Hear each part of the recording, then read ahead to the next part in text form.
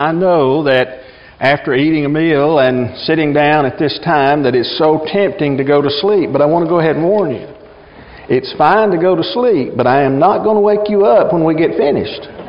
If the invitation song doesn't wake you up, we will leave you and allow you to turn out the lights and lock the door after you wake up this afternoon. And so if you get that sound asleep, just make sure that you lock up when you get ready to leave. Now, we are glad that you're here. So thankful that you've chosen to be with us today. If you have your Bible, you may want to turn in the book of 1 Corinthians, chapter number 7, where we will be tonight. And as we begin our lesson, I want us to think about marriage. And as you can see, the title of our lesson tonight is going to be the Corinthian Marriage Manual. But as we think about that, if you could buy a book at the bookstore that would solve every marriage problem, would you go to the bookstore and buy that book? Now, there are all kinds of books, and this is a real book, Making Marriage Work for Dummies. And of course, you see those books all the time. But if you could find one that would solve every marriage problem of every kind, would you buy that book? Well, let me just tell you tonight that I have found that book, and I have one in the pulpit with me tonight. I have several copies in my office, and you probably have one or more copies at home already as well. And that book is, of course, the Bible, the Word of God. And that's what we're going to be looking at tonight as we look at and think about the Corinthian Marriage Manual. Now, we know that the Bible is used to solve all of life's problems. In the book of 2 Peter chapter 1 at verse number 3, there Peter writes these words. He says, "His divine power has granted to us all things that pertain to life and godliness through the knowledge of Him who called us to His own glory and excellence." Notice that first part there, that He has granted to us all things, number one, that pertain to life. The answer to life's questions are found in the Word of God. And so if we want to solve not just marriage problems, but if we want to solve any of our problems, the answer is to be found in the Word of God. It is there that we find at least principles that will help us to work through whatever situation we find ourselves in. Our problem sometimes is simply that we have a hard time accepting the solutions to the problems that God gives us. We have to humble ourselves in order to be willing to do that. And so tonight, as we have already stated, we want to delve into the part of the Corinthian Marriage Manual that deals with separation. 1 Corinthians chapter 7, beginning at verse 10 and going through verse number 16. And so as we look at it, I want us to think about what Paul does in the first part of this particular passage. For you see, Paul instructs Christian husbands and wives. Now, I want you to think about what I said. Paul instructs Christian husbands and wives. What he's going to be discussing in verses 10 and 11 have to do with Christian husbands and wives.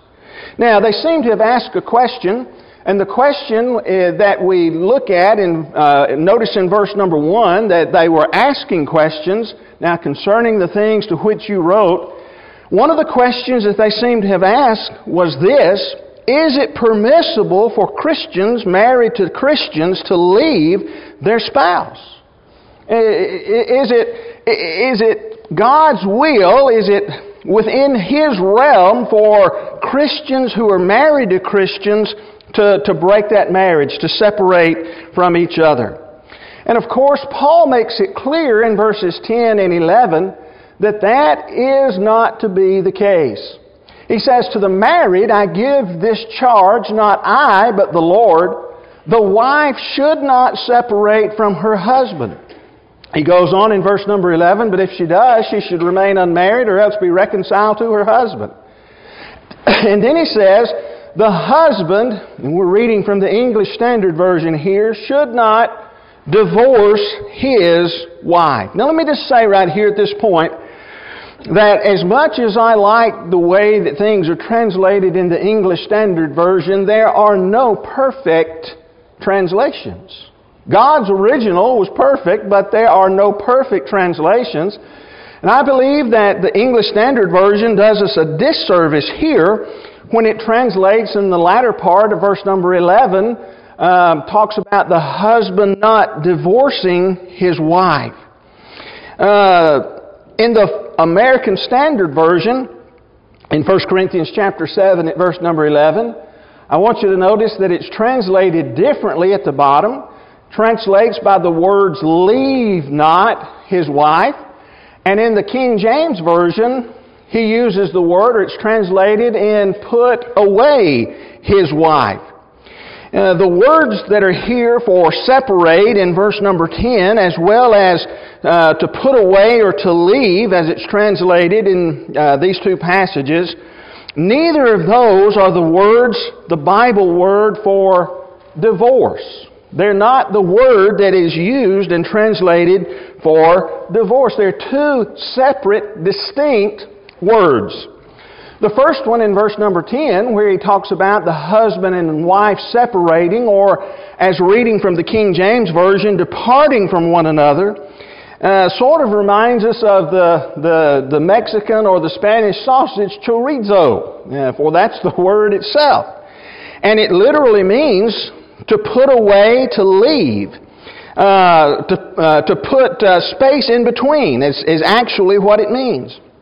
Now, in the book of Acts chapter 18, verses 1 and 2, Paul says that he left Athens and went to Corinth. He left Athens. Same word that we have here, the first part in verse number 10. The same is true in the verse 2 of Acts chapter 18, where we find that Claudius had commanded all the Jews to leave Rome, to put space, to put distance between them. In Acts chapter 1, at verse number 4, the Bible talks about how Jesus had told His apostles not to depart from Jerusalem, but to wait for the promise of the Father. That's the word that we have here that's translated depart in the King James, or separate in the English Standard Version. And so as we look at it, that is a word which literally means to place room between or to go away. But then at the end of verse number 11, where we have, again, according to the King James Version, the word put away, which is translated by the word divorce in the English Standard, that word means simply to send forth or to leave. And it's used 129 times in the New Testament. And when you look at it, only one time, even in the English Standard Version, out of those 129 times, only one time do they choose to translate it with divorce. And so that is not what Paul has in mind here.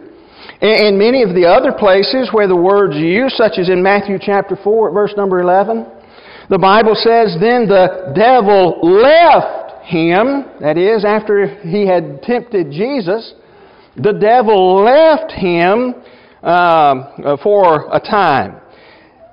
Did that mean that the devil divorced Jesus? No. He separated himself. He left him. Matthew chapter 4 verse 20. Immediately they, talking about the apostles, the fishermen, Peter, James, and John, they left their nets. They didn't divorce their nets. They left them behind. And in the same chapter, verse 22, they left the boat. They didn't divorce the boat. They left the boat. And then in Matthew chapter 5 at verse 24, leave your gift before the altar. If you begin to worship God and you know that there's something that is amiss between you and a brother, leave your gift before the altar. He didn't say divorce your gift. He said leave it. And so that's what he says here in 1 Corinthians chapter 7 at verse number 11. He's not talking about the legal term of divorce. He's talking about leaving. Now, having said all of that, I want us to understand something. In Matthew chapter 19 at verse number 9, Jesus Himself answers the question, Is it lawful for a man to divorce his wife and remarry? Jesus answers that question. That's the word for divorce that is used there. But Paul is not talking about that here. In 1 Corinthians chapter 7, verses 10 and 11, what Paul is answering, should Christians married to each other, basically, should they stay married to each other, or should they put distance between, should they leave the marriage home itself? Now, Paul makes it clear that he expects there to be some separations, does he not? Look at again what he says in verse number 11. If she depart. Paul is saying, that I expect that there may be those cases when that happens. But if that is the case, if a Christian couple does separate, what are they to do? Well, notice again in verse number 11, they have two options. Number one, he says, translated this way, remain unmarried. Now, not technically unmarried because they haven't had a legal divorce, but literally in a single state, as though you had not been married, or though you were not. You have to remain in that condition. That's option number one. Or option number two, Paul says, be reconciled to that lawful companion. It doesn't say go back and remarry them, just be reconciled to them and resume the marriage that's already intact. And so those are the two options that the Apostle Paul gives as he is talking to Christian mates. Do we need to separate? Is it lawful for us to be married? Those are the questions that he's asking. And he says, no. There's no reason to do that. Marriage need not be dissolved. As a matter of fact, the Bible is pretty clear in teaching that marriage is to be indissoluble, isn't it? 1 Corinthians chapter 7 at verse 39, same chapter, just on down a little bit later, Paul writes and says, a wife is bound to her husband as long as he lives. But if her husband dies, she's free to be married to whom she wishes. That's pretty stringent, isn't it?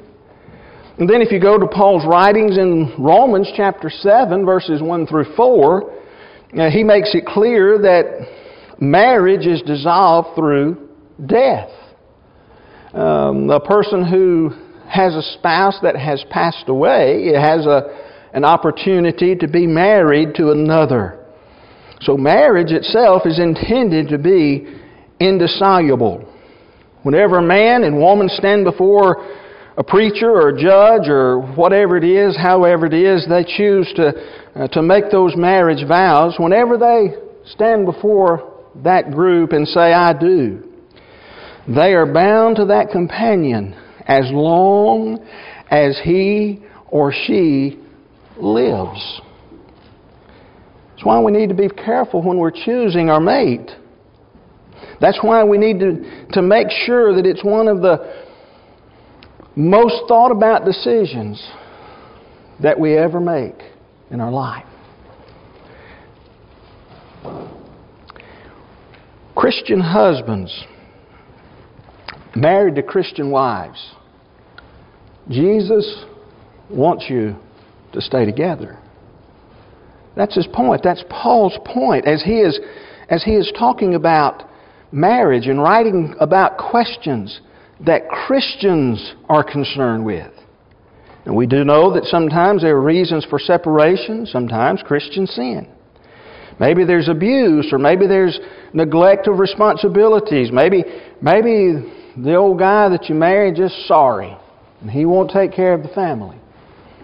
There are times when separations are warranted. But again, as Paul writes here, if those separations occur, then you still have two options: to remain unmarried, as though you're single, or to be reconciled to the mate. And so Paul writes then to the Christians, Christian husbands and wives. But then the Apostle Paul instructs Christians married to non-Christians. Evidently, there were some other questions that they raised and that Paul needed to answer in his writing to them that he answers here in 1 Corinthians chapter number 7.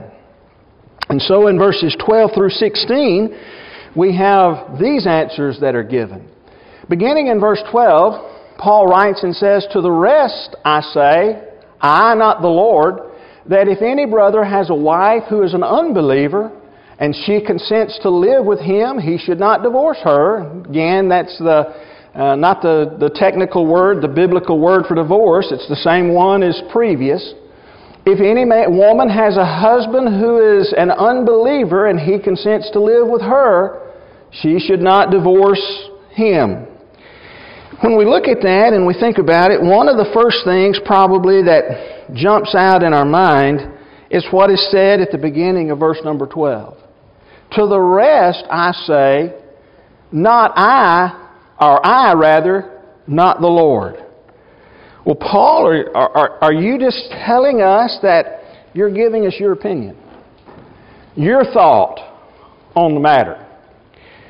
And the answer to that, well, let me just say it this way, can't be that Paul is just giving his opinion.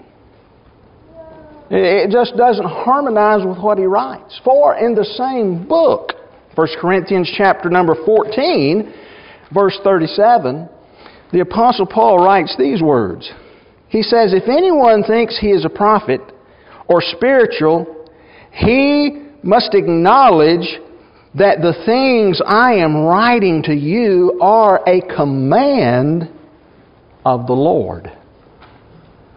Paul's not saying here in 1 Corinthians chapter 7, he's not saying, "I'm just giving you my opinion." But it seems that what Paul is saying is that he is addressing a matter that the Lord did not specifically address while he was on the earth in his personal ministry. Jesus did not address every matter.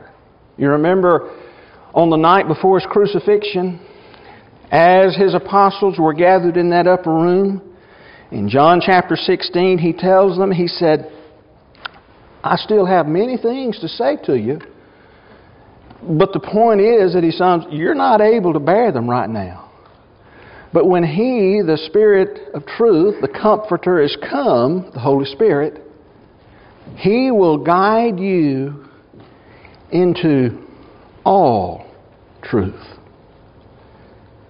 The apostles, or the people who were alive during Jesus' time while He was on the earth, did not hear everything that He had to say. It wasn't until the apostles were endowed with the Holy Spirit that the complete revelation of God's Word was made.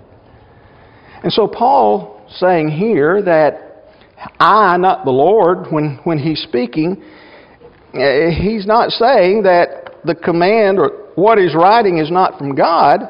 He's just saying Jesus didn't address it while He was on the earth. And so, what is the question again? They seem to have asked the question this time, should Christians married to non-Christians leave them? Should Christians married to non-Christians leave? Should they part company in their marriage? And again, the answer is no. It's not to be that way. That's not what God says. It's not what God wants. You see, God recognizes the marriage. Look at 1 Corinthians chapter 7, verse 14. In that passage, notice that Paul makes an argument. For the unbelieving husband is made holy because of his wife. The unbelieving wife is made holy because of her husband. Otherwise, your children would be unclean. But as it is, they are holy. Again, if you're reading from the King James Version, the language is a little more explicit, if you will. But here, the point that he makes is this: God recognizes the marriage. That's the point that he makes. When an unbeliever is married to a believer, a non-Christian is married to a Christian, God recognizes that relationship as a marriage. Now, Paul's argument that the unbeliever is sanctified by the believer points to the fact that God is recognizing that marriage.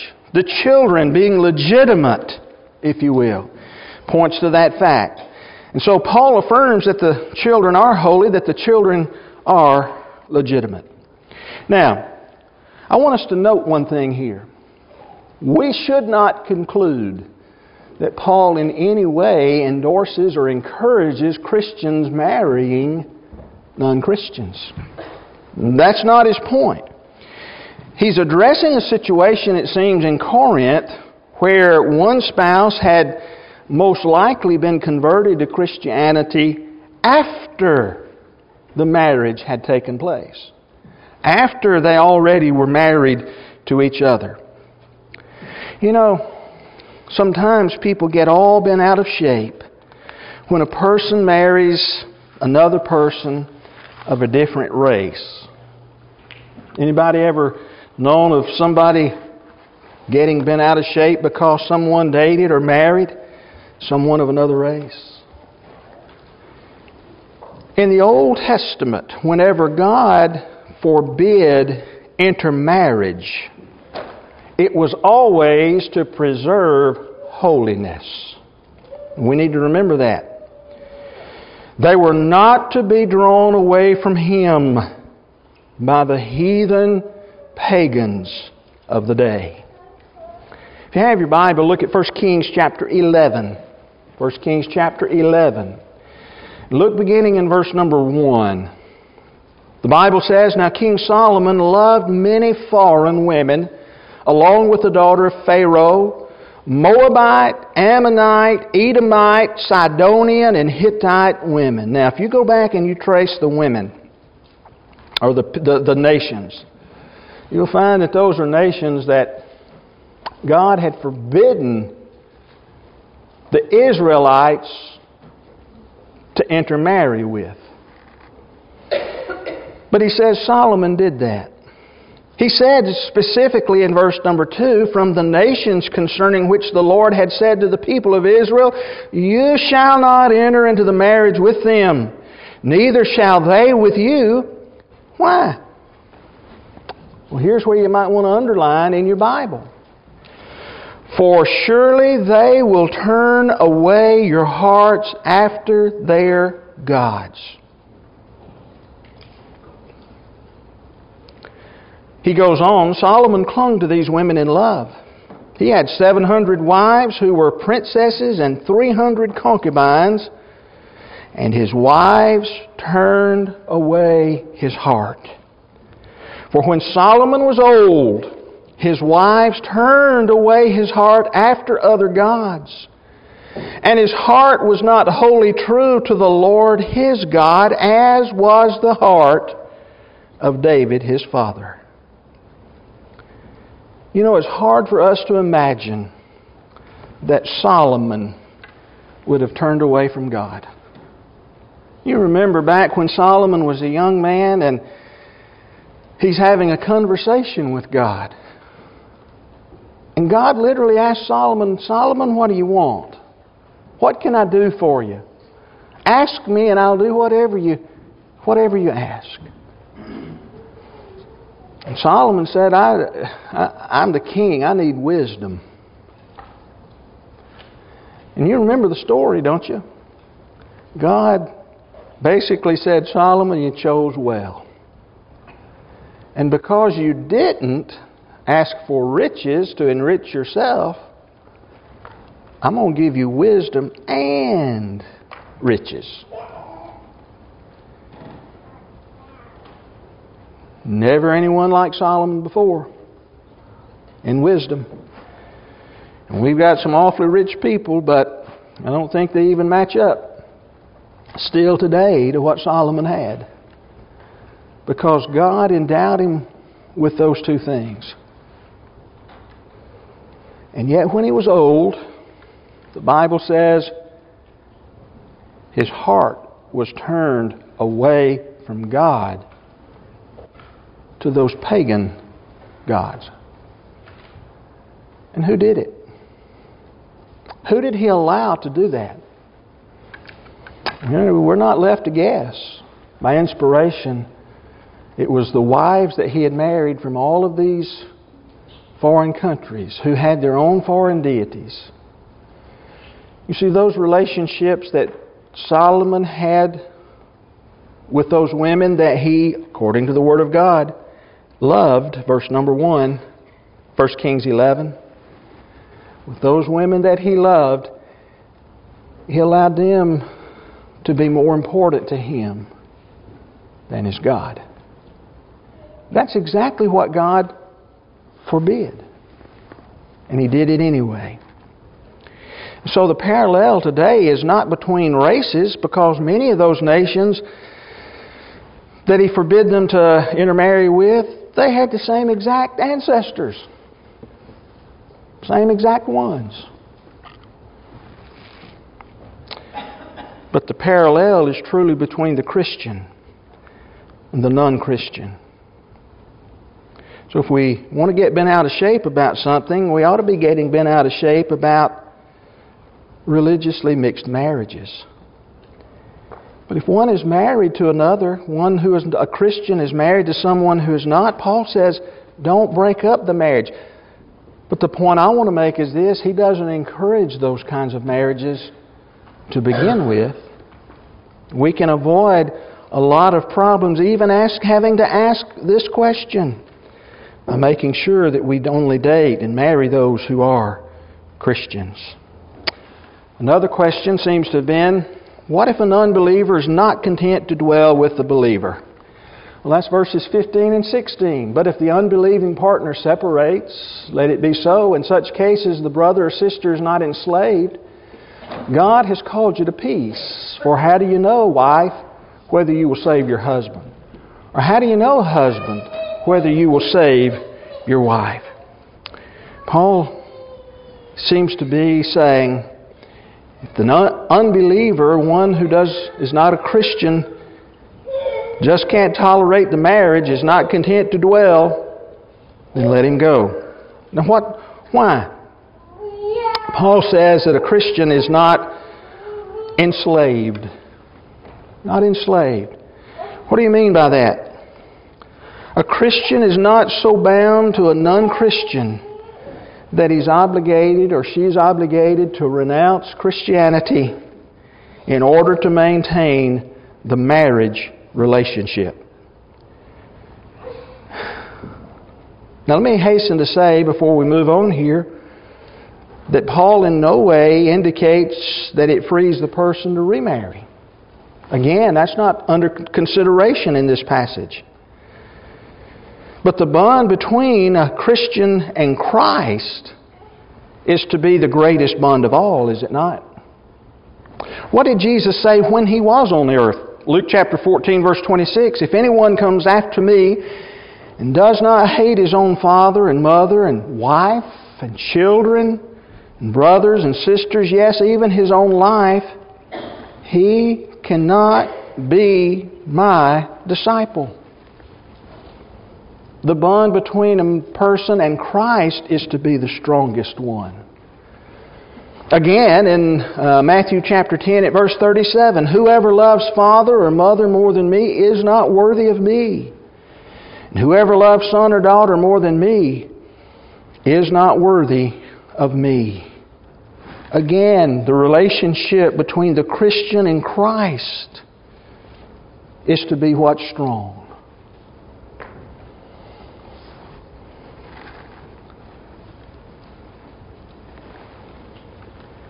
The Bible says God has called us to peace.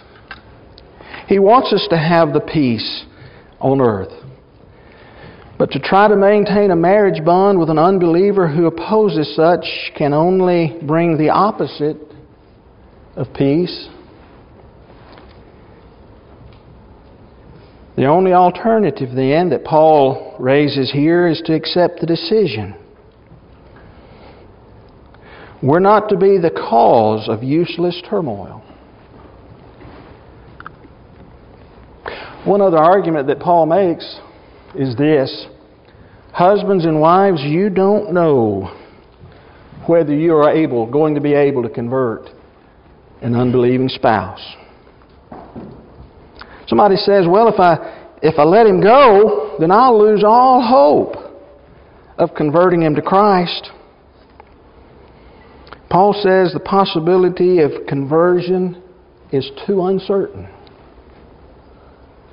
to maintain the marriage relationship. If you read that from the New American Standard Bible, the Bible says, "For how do you know, O wife, whether you will save your husband? Or how do you know, O husband, whether you will save your wife?" Brother Hugo McCord translated it in this way, "Who knows, wife, if you will save your husband? Who knows, husband, if you will save your wife?" His point is not, well, maybe you can, because in the context he's saying that a Christian is not bound so much that he would give up his or her Christianity to maintain the marriage. And his argument says you can't base that on well, I hope I'll convert him one day. Or I hope I'll convert her one day. How many times have you, I know I've heard a lot, how many times have you heard a young lady or a young man make this statement? Well, I'll convert him or I'll convert her after we're married. Paul seems to say this is not a real smart way. It's foolish because it's too uncertain. You know, some things that the Bible has to say in regard to marriage are hard. They're hard. And this section that we've covered tonight, first part, yes, if you're a Christian and you're married to a Christian, don't break that marriage up. Don't separate. If you're a Christian married to an unchristian, you try to keep the marriage together. But if the unbeliever is not willing, then you're not obligated to make sure that the marriage stays together. Just understand some things. Which brings us to the last point, or last points that we want to make, some of the conclusions we want to draw. Christians married to each other should stay together. Number 2, if married persons separate, they must remain single or be reconciled to their lawful companion. And again, Jesus discusses divorce for the cause of fornication back in Matthew chapter 19. That's not what Paul has under consideration here. Next, people in mixed marriage should remain together. That's what Paul says. And if an unbeliever does not wish to dwell with a believing companion and departs on his own, the believer should let him go. And then finally, again, desertion by the unbeliever does not give the right of remarriage to the Christian. Again, I say that sometimes the things that the Bible teaches us are hard. They're hard. Not just about marriage, but about other areas of life. But if we could find a book that would help us to solve all problems of life, including marriage problems, would we buy it? But even more so, would we listen to what it says? It may be tonight that you're here and you're not a Christian. We want you to be one. The Lord wants you to be one.